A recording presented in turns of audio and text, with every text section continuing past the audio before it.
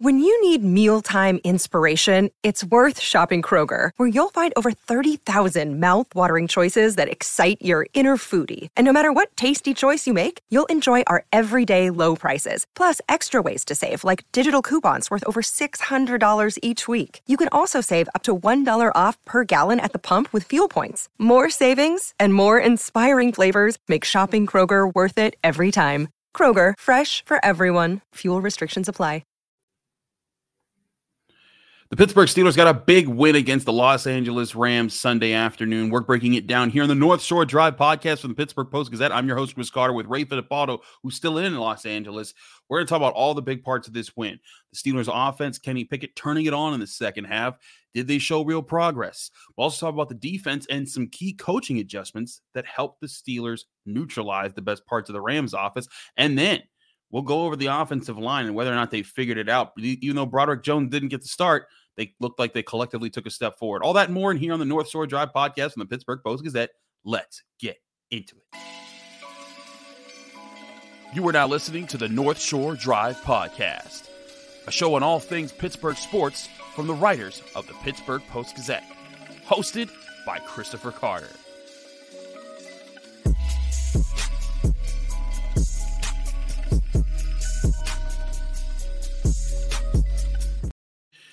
Hello and welcome to the North Shore Drive podcast from the Pittsburgh Post-Gazette. I'm your host, Chris Carter, here with Ray Fittipaldo, one of our esteemed Steelers beat reporters who's on the scene in Los Angeles after the Steelers' 24-17 win over the Los Angeles Rams. As always, you can find this show on your favorite podcasting apps and on YouTube. You can also find this show when you subscribe to our YouTube channel and all of our daily episodes that come out covering all things Pittsburgh sports from the Pittsburgh Post-Gazette.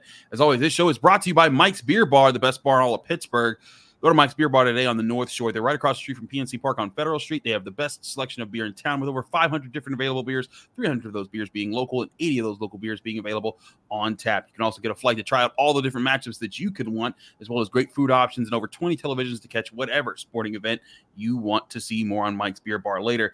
Ray, we're talking with you here after what I think this was the best looking Steelers win we've had of the season. It wasn't, the defense did make a turnover and they did make some big plays, but this wasn't just the defense, scoring 2 touchdowns or, sloppy play all around. The offense in this game, yes, they turned it on the fourth quarter again. They need to expand that to more games, but they had 5 second half drives, Ray, and 4 of them were wins. 3 of them ended in touchdowns. All of them were either in the red zone or got to the red zone, and they scored touchdowns on those. And then the fourth one that was successful was the one when they ran the clock out at the end. And yes, the spot on the Kenny Pickett's spot run at the end there on the sneak was controversial, but so were a few other things that happened in this game. What did you see that really clicked for the Steelers offense?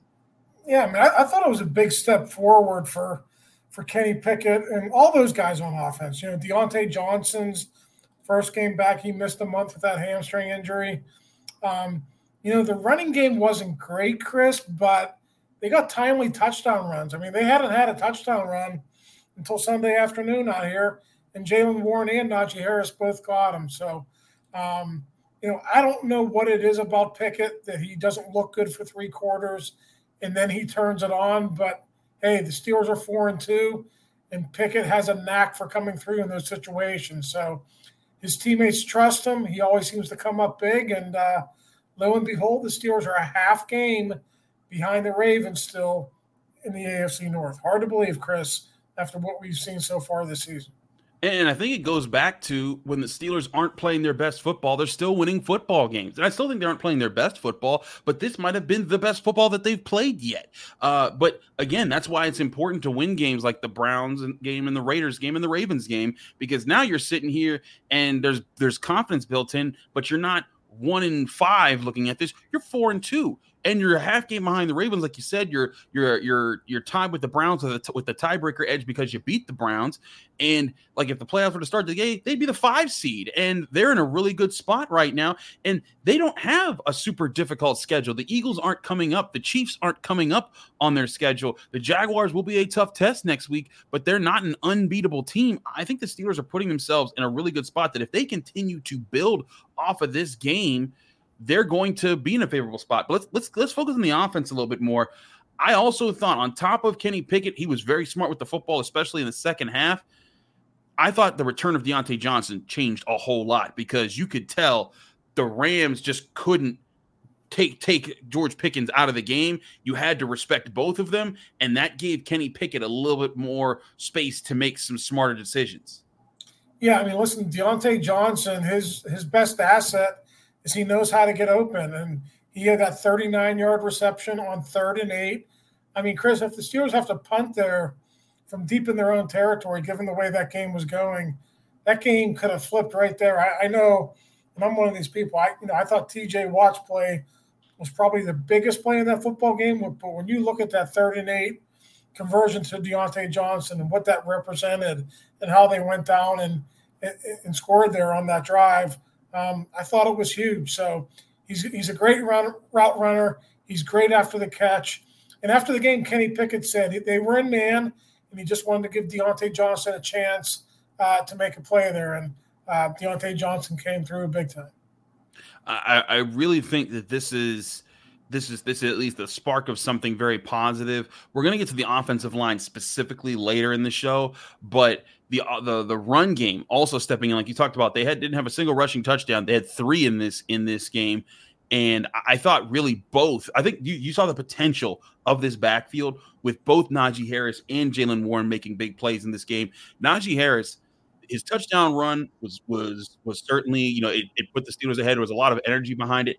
I thought his most impressive play was the second down catch that he had that set up Kenny Pickett's first touchdown on the sneak. Kenny Pickett hits him behind the line of scrimmage. He bobbles the pass, makes the defender miss, tiptoes the sideline, jumps over a defender, and then gets the ball down to the 1. That puts the Steelers in the field position to just QB sneak it in. If he doesn't do all that, they've got to score from 3rd and goal from the 9, and who knows if they get in from that point.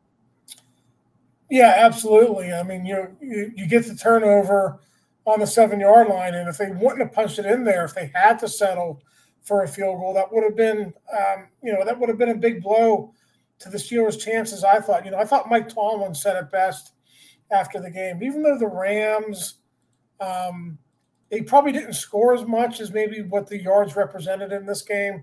The Steelers' defense bowed up when they had to, but Mike Tomlin said, we knew field goals would be detrimental to our cause in this game, and they ended up going 3 for 3 in the red zone, 3 possessions down there, 3 touchdowns, and that's what you got to do. That's what Mike Tomlin always talks about: complementary football.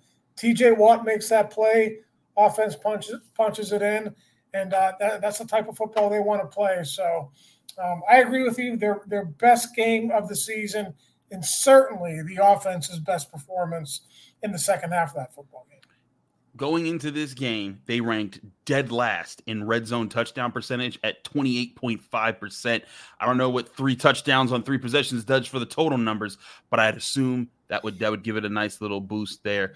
We got to talk about the defense too, though, because even though this wasn't a 3-sack game for TJ Watt and 2 defensive touchdowns, the defense played a big role in this win, and I think, again, that's what goes back to saying this is probably the best win the Steelers had, because it wasn't one thing that did it on either side of the ball. It was a culmination of several good aspects of this team in this win. We'll break down the defense and how coaching played into the defense in just a minute here on the North Shore Drive podcast on the Pittsburgh Post-Gazette. Chris Carter, Ray Fittipaldo, stick with us. We've got a lot to discuss. But first, I want to remind you, this show is brought to you by Mike's Beer Bar, where you can go into the North Shore and experience the best bar in all of Pittsburgh. Whether you're in for a Steelers game or a Pitt game, Mike's Beer Bar is right across the street from PNC Park. It has the best selection of beer in town, as well as amazing food options. You can see all the different sporting events on over 20 televisions. That's NHL, NBA, NFL, college football, college basketball, Riverhounds, Premier League, whatever you want to see, Mike's Beer Bar has it. And you can even reserve a table with a TV designated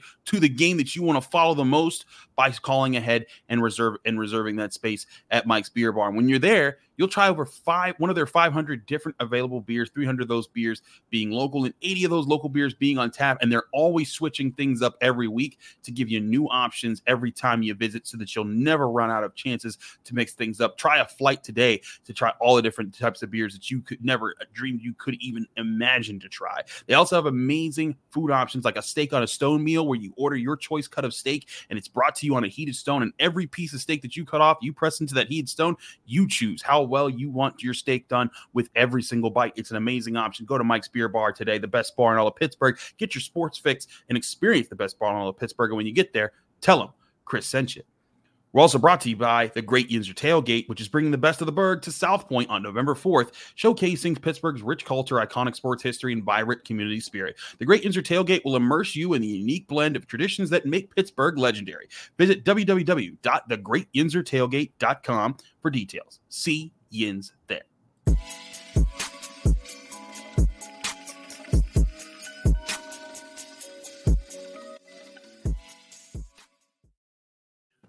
We're back here on the North Shore Drive podcast on the Pittsburgh Post-Gazette. Chris Carter, Ray Fittipaldo, breaking things down. Ray, want to talk about this defense. This wasn't a classic, old school Steelers defense dominates everything, but I thought the defense did a good job in this game. This Rams offense was held to 17 points, and you look at how this game played out. Puka Nacua did get 154 yards, but Cooper Kupp, the guy that usually gets it done for the Rams, 7 targets, 2 catches, 29 yards. The Rams only get 2 touchdowns in this game. And I thought that there were some really impressive points for the Steelers to adjust to some different things. What are the things that you were impressed the most by the Steelers defense in this win? Well, you mentioned Kupp, 2 early drops, and I think those drops, that was probably a bad sign for the Rams offense. But going above and beyond that and just looking at how the Steelers adjusted in this game, the defensive backs weren't close enough in the first half. And, the Rams were max protecting.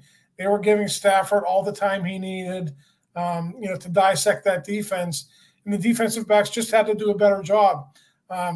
Midway through the fourth quarter, Joey Porter Jr. was on Puka Nacua. If the Rams convert there, they extend the drive, who knows what happens. But they force a punt, and then the Steelers take it, and, they basically run out the clock there. So, I thought Porter's contributions were huge. I know he struggled tackling. Levi Wallace had a tough game. But, just looking at the way Porter played, I thought Fitzpatrick was active coming up and making tackles in the running game. I thought it was a pretty solid overall performance from the secondary in the second half of that game. And that really helped them, come back and win as well. It certainly did. TJ Watt's interception, just huge. I mean, TJ Watt talked about it after the game, saying that they needed a spark and they want to start faster in the second half.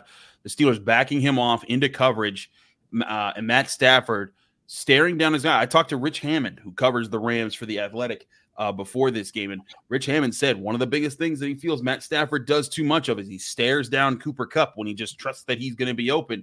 TJ Watt backed off, read his eyes, and was right there when he tried to force it to Cooper Kupp against Cole Holcomb.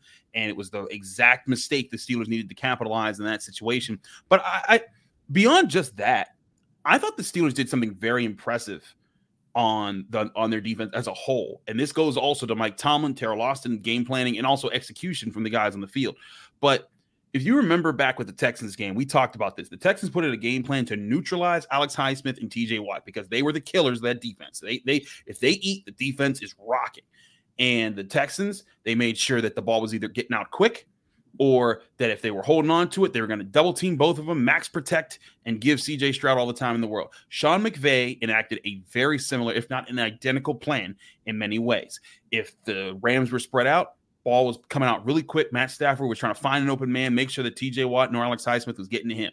If they wanted to throw deep, if they wanted to set that up, they would set it up with a max protection plan, which brought in less receivers available for Matt Stafford and getting the ball downfield. And they hit on some of those plays. And by all means, even though T.J. Watt got the interception, they limited him and Highsmith as edge rushers. They got collectively 3 tackles. I don't think either of them even touched Stafford in the game. And you got the job done there and doing that if you're Sean McVay. But the Steelers were prepared for that this time around. The linebackers, Quan Alexander, Cole Holcomb, I thought had solid games. Minkah Fitzpatrick lining up all over the field was an asset, led the team in tackles again. The interior defensive line seemed ready. Nick Herbig got a sack. Larry Ogunjobi got a sack. It seemed like the Steelers were prepared for this concept or these ideas that Sean McVay had and countered it well in this game. Yeah, we asked Mike Tomlin after the game. Nick Herbig played more snaps than he had in any other game during his rookie season. And Mike Tomlin said, hey, we just weren't getting off the field. And that's the reason that Nick Herbig had to play so much. So it was really a situation, Chris, where, twice in the first half, the Rams converted 3rd and 11. There was that 3rd and 4 where Nakua basically broke it and set up the touchdown right before halftime. So, the Steelers did not do a good job on possession downs in the first half. Neither did the offense. And Mike Tomlin thought one of the biggest differences in the game was how that flipped around in the second half. The Steelers got off the field in the second half. And, of course, we know what the offense did. The offense, 4 for 7 on 3rd down conversions and 1 for 1 on 4th down, which, of course, was that Kenny Pickett sneak to cap the game off. Absolutely. A lot of different things going on there. You brought up Joey Porter Jr. in the secondary and how they played well. I thought Joey Porter Jr., sir, he missed a couple tackles that could have helped the Steelers. But when in coverage, he was as locked down as you want to see from a cornerback. Ray, I know I keep saying these are small sample sizes because we haven't seen him for a whole season, but this is yet another game where Joey Porter Jr., when he was in coverage, you weren't getting the ball past him too many times. No, he was closer to the Rams receivers than anyone else. We saw Levi Wallace trailing Nakua on that big catch and run right before halftime. Tough game for Wallace. I'll have to look at the snap counts, Chris. I want to say that James Pierre made an appearance late in that game, and I don't know if Wallace was dinged up or he was benched, but Mike Tomlin did not mention him on the injury report. He did not. After the game. So I think we are closer to seeing Joey Porter full-time. Levi Wallace is still going to have to play, but, I think we saw in the first half of that game when a guy like Matthew Stafford, who has pinpoint accuracy and who can, throw it probably better than, 75% of the quarterbacks in the league, maybe even more than that. When you have a quarterback like that and you can pick on a guy like Levi Wallace, you're going to have success. So, we'll see if his days are numbered. But, on the positive side, it looks like Joey Porter is stepping up when they ask him to. And, I think Tomlin's words were he played like a big dog today, and I would agree with that. Yeah, that's the thing. Playing like a big dog, being able to stand up to it. And this was a talented receiving core. Like, this was one of the biggest questions I had going into this game was, could the Steelers' secondary stand up to these receivers, because you don't really had those receivers. You had a good quarterback. Stafford's not a bad quarterback. He's still an accurate thrower of the football, and you saw some of the passes that he threw in this game were just on the money. But I asked Mike Tomlin about opposing receivers and the yards that they got. The Steelers had given up the 8th most receiving yards to receivers in the NFL going into the game, and he objected to that question. He was like, "I'm not here to talk about those kind of stats. I'm here to talk about winning the game, and that's what our goal is, regardless of what some stats are that are subjective about different things." And I think this game proved his point in how he answered my question, because Puka Nacua had 154 yards through the air. So if you look at that, you're saying, well, you're still giving up receiving yards. Well, he's getting another win. And that, to me, is the bottom line, is that, yeah, sure, they're going to get yards here and there, and that's part of their game plan. But the bottom line is they held another team to under 20 points, and they seem to, when they do that, they seem to win football games consistently. Ray, they've won 8 of their last 10 games, stretching back to last year, 10 of their last 13. This is impressive what the Steelers have been able to put together, and they're still building on offense. Yeah, I mean, listen, they do as good a job as anyone of just muddying the waters, getting you to play their style of football. And I don't know if it's a sustainable formula, Chris, but you give Kenny Pickett a chance to win the game late in the fourth quarter. I think he's proven, over the last, 10 games or so, if you want to go back to what he did in December and January last year. he's proven that he'll take it from you, that he'll lead his team down the field. So, again, they have to start better. I mean, the starts are still kind of problematic for me. Good teams are going to find a way to exploit that, but they got a formula, and it's working for them. At least it is for the last two games against the Ravens and the Rams.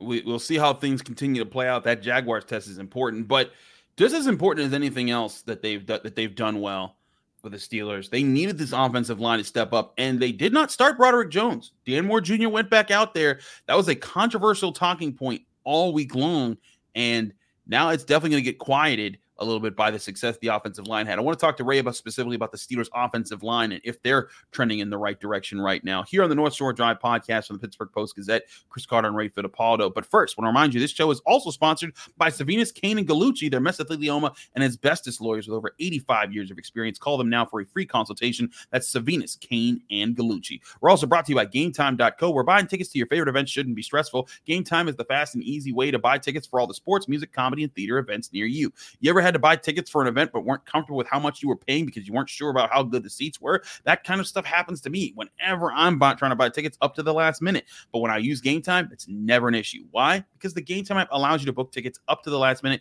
If you didn't plan on far in advance, you can even buy tickets up to an hour after the event has started. And when you go into the app, it lets you look at the tickets and see the view from your seats where you buy them. And all you have to do is tap two buttons and the tickets are yours. There aren't any hidden fees. All the prices are up front, right in front of you, so that you're not looking at one price and then paying another when you're finally checking out. And again, when you're buying these tickets, you just download the app, get them right to your phone. They put them on your phone, and you're good to go. And these are good for Steelers games, Pitt games, Penguins games, comedy shows, theater events, all these different events available at Game Time. And they have a best price guarantee that can't be beat. If you find tickets to the same section in a row for less somewhere else, Game Time will credit you 110% of the difference. Snag the tickets without the stress with Game Time. Download the Game Time app, create an account, and use code PITTPIT for $20 off your first purchase. Or go to their website, gametime.co. Terms and conditions apply. Create an account and redeem code PITTPIT for $20 off. Download Game Time today. Last minute tickets, lowest price guaranteed.